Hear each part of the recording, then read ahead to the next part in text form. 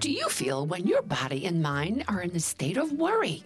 Do you find it tough to let go of those nagging, hanging thoughts that keep you away from enjoying life right now, right this moment? If your answer is a resounding yes, or even a sometimes, do we have a valuable and revealing episode for you? Hello and welcome to Boom Goddess Radio. This is BB Peters, and today we asked our own Dr. Andrea Gould Marks to reflect on the hundreds of patients she has counseled in her 40-plus year career as a psychologist to help us better understand the worrying process, like how to best reduce its impact on our daily lives and how to let go of that which no longer serves us. Welcome, Dr. Andrea. Welcome. And thank you for the opportunity to talk about this really gnarly issue for most people. It is gnarly. So tell us, what exactly is worrying? Is it anxiety about a potential problem? Is it unease because our mind is dwelling on some difficulty that we can't conquer? Is it a feeling of being out of control? What is it? Baby, I'd have to say it's all of the above. It begins with a problem confronting us or a situation confronting us, and then it cycles around repetitively until we're in the thick of it. Actually, when we break it down, worrying is a conditioned habit that we unwittingly design in order to reduce anxiety. It has its roots in the idea, read superstition, that thinking can manage anxiety. We can't help it. And while we're thinking, and it's a fine starting point, it's the repetitive, ruminative, worried thoughts that are not a functional way to reduce anxiety, actually, and that ultimately is the goal. The goal is to reduce our discomfort. Operationally, we want to solve the problem or eliminate the situation altogether. The only thing repetitive rumination or deep, continuous thoughts about a troubling situation does is wear us down and invites depression. And it seems that it sort of, it takes away from the pleasure that we can experience in our daily life, in the moment. It's sort of like it holds us prisoner in those thoughts. It does. It does diminish the quality of our life. It does diminish our sense of well-being. You know, we've unwittingly trained our brains to believe that overthinking will lead to resolution. But mostly, it rarely does that, or at least obsessive thinking, unless we know how to work with our thoughts and our other abilities to solve a dilemma. I love that idea of working with our thoughts. At some point in time, we probably may think that it's kind of an impossible thing to do. So what's the type of action or direction that we can take to unencumber ourselves, to free ourselves from the worries that we may be experiencing? You know, I think, Bibi, the first thing we really need to understand is a little bit more about the nature of the mind itself, all of our minds, because we're not that dissimilar in terms of the process that our mind goes through. I mean, mostly the chatter goes on most of the time in our lives. And we either tune into what's going on, or we let it go, or we distract ourselves. So let's slow down the process. There are actually steps. And after finally recognizing that we're in an unproductive loop, it becomes incumbent upon us to change strategies, like you say, manage. I'm always wanting to go back to the fundamentals, like worrying. What is it really? What triggers it in us? How is it that some days we're worried less and other days we're worried more? How does it feel? What about it is frustrating to us and burdensome? What are the ill effects, on our mind and on our body, both short and long term? Chronic worrying is actually a conditioned response to anxiety. So we would feel anxious, and then we would try to think our way out of that anxiety, and that's fine if we can come up with a solution. But what actually happens is that when we experience any anxiety, our response to that becomes habitual.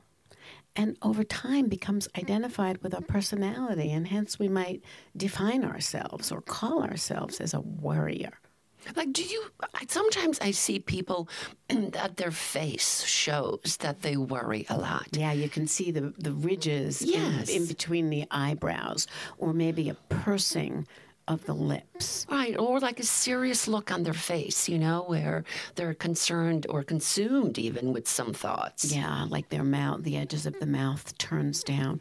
And so interesting because I can see if somebody is thinking, it's almost like the thought is bouncing around from the two different hemispheres of the brain, going back and forth, back and forth, back and forth, without a resolution. So you were talking about deconstructing the parts of the process so we can learn alternative behaviors while deconstructing the process. Well, that to me sounds a lot like multitasking, and to some people, multitasking is a little scary. So deconstruct the process while learning alternative behaviors. Yikes. That sounds like almost an impossible task. Well, actually, the focus of psychotherapy for the past, I would say, maybe 25 years is on mindfulness. And so let's start with mindful awareness. Let's all relax, even as we're listening. Let's do that. Right? Let's be aware of our own thoughts, not jumping ahead to looking for solutions. But let's start with talking about the thoughts, the steps. Excuse me. So, okay, mindful awareness. First, it's important to train ourselves to identify when we are worrying. So worrying can be like software running in the background of your computer, right? It drains the energy, it drains the CPUs. It actually interferes with the functionality for other tasks. I'm sure we've all noticed that, as somebody is talking to us and we're busy worrying, or we're trying to complete something and we're distracted by our own, what's going on in our heads. And that energy is depleting. So the first step is really to catch yourself worrying. And by that, do you mean just to make a mental note to yourself? Like, this feels like worrying to me, or I am worrying at this time. Right. Is that what it is? Right. As soon as first of all, we have to begin with being able to notice our thoughts. So much of our thinking goes zooming by without us even knowing that we're thinking. I mean, think about like cars moving quickly on the freeway. That's a lot. I think that's a fairly good metaphor. I mean, it doesn't stop. I remember when I was a child, I would say to my dad, if we were in a traffic jam, "Dad, why can't the first car just go faster?" And he would say, "There's no first car." And I pondered that. I'm, like 4 or 5 years old. I mean, how could there not be? Right. A first car. So sometimes we can't even identify when the beginning happens, but we don't have to.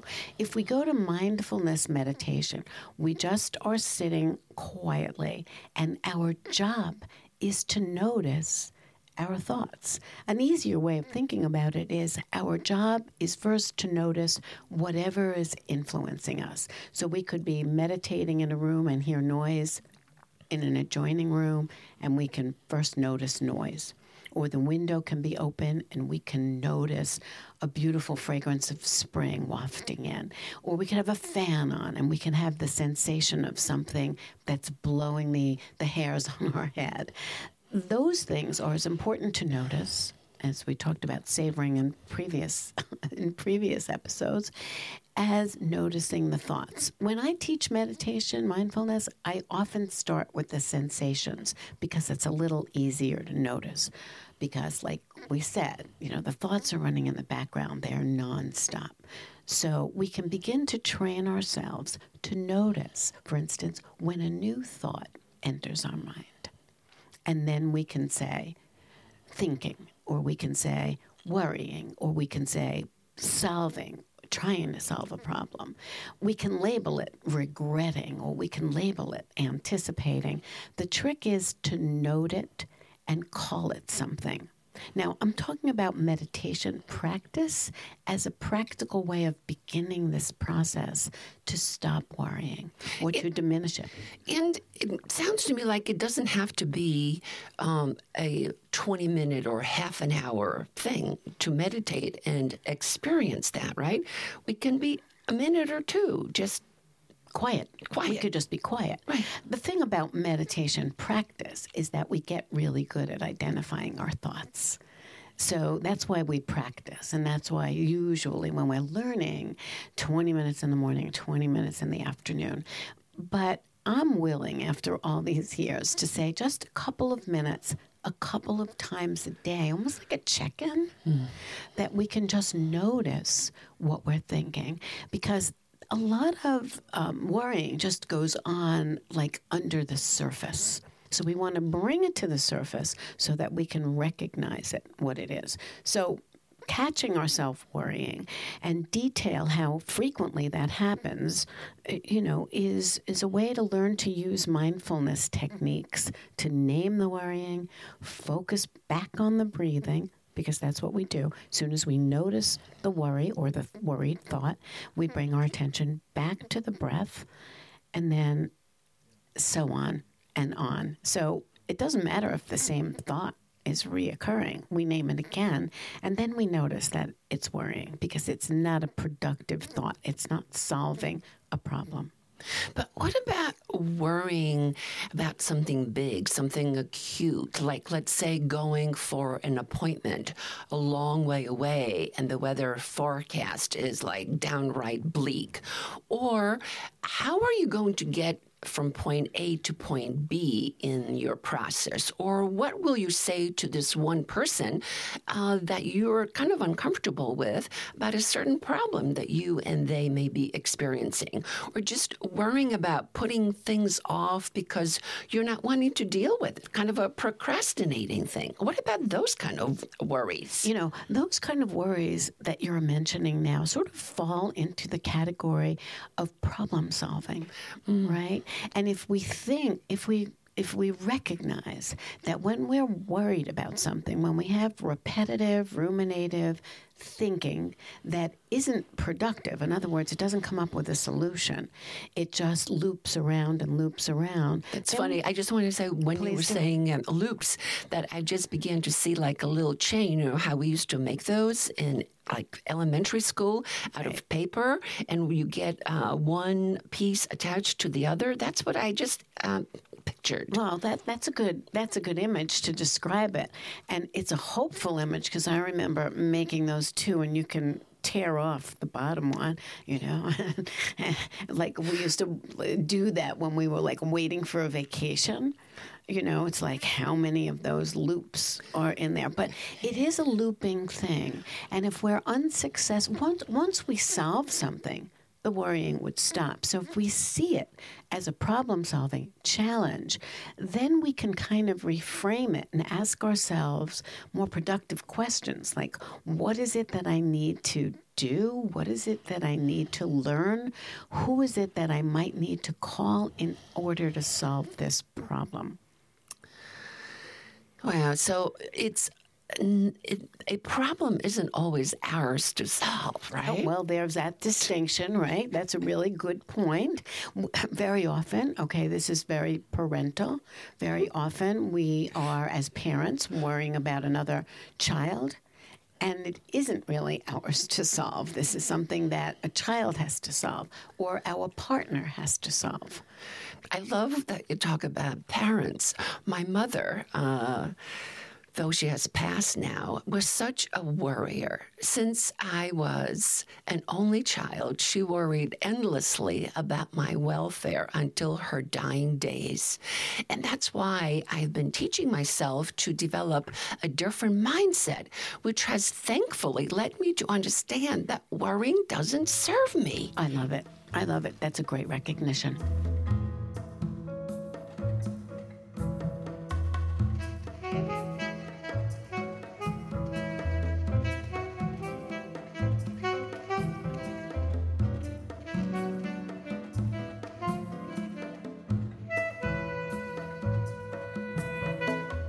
back, everyone. We're talking with Dr. Andrea Gould Marks, one of our boom goddesses, about her experience with hundreds of patients during her career, and also specifically about the idea of worrying and letting go. In this first part, we're talking about worrying, and I was just mentioning how my mom used to worry endlessly. Even when I was 50 and older, she was worried about wearing the right clothes for warmth and not driving too fast and me leaving the house and just a worry word. So I wanted to talk to Dr. Andrea about that idea and how we can let those deep worries how we can let them go. And I think, Dr. Andrea, I think you call that a philosophical or psycho-spiritual outlook. Well, certainly having a psychological or, a psycho-spiritual outlook or philosophical outlook would be really helpful. The question is, when you're talking about a parent who isn't necessarily educated, they're going to default to the original state of parenthood, which is being concerned about the baby chick, is being concerned about the young child. And for some people, that never goes away because they don't have the insight. And here's the phrase that we often use: whose problem is it? In other words, if my daughter's going to be cold when she's walking home from school because she forgot her sweater or she insisted on wearing perhaps something inappropriate, it's really her problem, right? And a parent might say, well, if she gets sick, then it's my problem. Then I have to take off from work or whatever. But in your mom's case, that wasn't the case. It was more of a habit, right? It was acculturation. Talking about an educational orientation toward this, we learn or we teach, ultimately, the question of whose problem is it, like we were saying. And so how do we determine whose problem it is? And that in itself, once as a parent, perhaps, you recognize that it's your child's problem, or once as a partner, you recognize that what's going on with your spouse or your partner is not your problem, but you're worrying about their ability to solve, then that would implicate a whole different way of going about dealing with that. And I can see that as far as, are the worries my worries, or should these worries be someone else's? Right. To kind of separate ourselves from that is in itself a freeing action. Absolutely. And, lots of times when I'm working with parents, that's like one of the first insights that really relieves them. And the other question is this something that my thinking is able to solve? Or is this something else? Like right these days, let's just talk about the coronavirus. Right. Such a critical, important thought. Right. So there are people, and I can tell you, I will not name names, who worry about it constantly. And so the question is this something that I have any control over? Right? There is that famous statement through AA is, grant me the serenity to know the difference between what I can address really and what I'm powerless to do anything about. Right. And one way that I can think of reducing our worries around something like the coronavirus is to eliminate the bombardment of media and newspapers and TV that honestly reported minute to minute, right, all the time. So if we don't put ourselves in that situation, we already let ourselves feel better. Yeah, and that's actually something that a lot of people have discovered. When you talk to people who are worried about the future, whichever way it goes, to be able to stop the bombardment, we do have control over that. We have to believe that if something really important is happening, we're going to find out one way or the other, right? We're not going to be left in the dark. And each one of us as individuals, or most of us as individuals, don't necessarily have the power beyond being really diligent about washing our hands the way the World Health Organization says to do it, which is like a 40-second process with control over that. That's about it. We can stay home. We can resist being in crowds. We can resist touching banisters and other kinds of public places. But that's really basically all we can do. Yes. So thinking about other worries that people have and how to deal with it, what other ways? What if when all else fails and we can't separate from the worries that are occupying us, what else can we do?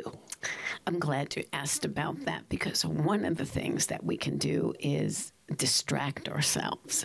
I mean, that's one of the redirections that we can take, but only after we satisfy ourselves, because basically we believe that thinking about something, it's a belief that's ingrained. It's a habit, remember, that thinking about something is going to solve it. Right. So once we can identify that thinking has become unproductive, then we have to go in a different direction. And either we're going to ask for help, or we're going to research something, or we're going to take an action. So once we determine that we can take an action, that taking action definitely reduces anxiety. So that's one really important thing to remember.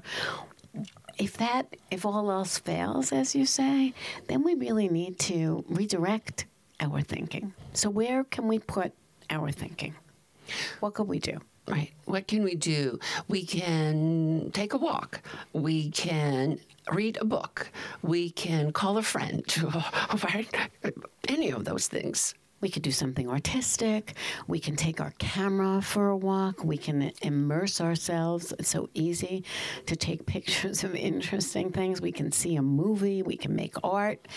We can put ourselves in a different mindset, not something that we just necessarily create from sitting there, although those of us who are practiced at doing it can basically say, take your mind out of this box and put your mind somewhere else. Right? Look up a recipe for making an innovative dinner, right? See what's playing in the cinemas. I mean, we can command ourselves to do those kinds of things, but I call it distraction is like a rare spice. We want to use it lightly and rarely, but a good safety net when there's nothing else we can do. But I want to ask you something that you've mentioned in the past, how our brain works from when it is in the worry mode. You talked a little bit about brain scans at one time. How does it appear? What happens in the brain when this? These are PET scans. Yes. And one PET of the meaning they are. All of a sudden the name eludes me, but it is like an X-ray or a sonogram of the brain activity. And what happens in that case is that we can see now graphically what the brain is doing. It's just an amazing thing. What the brain is doing when certain of our thoughts are going on. So worrying, for instance, has a characteristic pattern, and they call that the default mode network. And what happens is the energy in the brain, the neuronal activity in the brain, neuronal, is going back and forth between two areas of the brain. One is the frontal lobe, and the other is the deep emotional centers of the brain, the amygdala, for instance, right? Sounds very medical to me, It's kind of a medical thing, the brain is a medical phenomenon, right? It's become that, right? So when we're worrying, there's nothing going on except a back and forth that we can actually see, and they call that the default mode network. But its function is to keep homeostasis or stable equilibrium in your body, sometimes resulting in feeling stuck. So ultimately, it does that. It doesn't necessarily, in the case of rumination, it doesn't necessarily help us. It winds up, the homeostasis, keeping ourselves in a safe place, winds up with us feeling stuck. So, with our brain activated in many areas, then we're able to shake loose some of the alternative perspectives and begin to feel unstuck. Is that what I hear you say? Yes, I think that's very accurate. And I think it's important for all of us to keep in our mental first aid kit new ways of doing life through letting go, taking a whole new path. But we have to learn how to do that. We have to be, most importantly, willing to separate from our habits. And sometimes that's a very difficult thing to do. As a matter of fact, probably breaking habits is maybe one of the most impossible feeling challenges that we have. I mean, just look at how it feels to be wanting to break a habit of overeating, or wanting to break a habit of not paying attention, or any habit that you can think of. That gives us the most trouble as human beings. And maybe, just maybe, we can spend another podcast time or another episode time thinking about that. About letting go. What I have gleaned from our discussion is that uncovering new ways of doing life. I love this phrase of new ways of doing life, because that already, to me, reminds me of not being stuck. Yeah. Right? And so uncovering those new ways and taking a whole new path can help us better work through the worrying process. Yes, and like anything, it's about change, and it's about modifying our behavior and then giving ourselves a chance to learn from what we did, so that we can then have the experience of having succeeded. And that is the beginning hint. And then we can talk about baby steps and all that. Let's have another conversation about that. Let's do that. Just about the idea of letting go and how we can sort of clean ourselves of those ideas and the worrying mindset. I agree. Let's do it next time. You can find these steps and many others in the Dr. Andrea Formula for Letting Go on our website at boomgoddess.com. Letting go makes room, forms alternative neuronal paths, and leads us into new perspectives, ways, and comfort zones. Thank you for listening. And now we'd love to hear from you. Let us know your challenges and your tried and true solutions, or your questions. So please write to us at boomgoddess.com and leave us a comment. Your ideas and participation power our stories. For more information, visit our website, boomgoddessradio.com, and follow us on Facebook, Boom Goddess. We'd love to hear from you. Your interest powers our programs.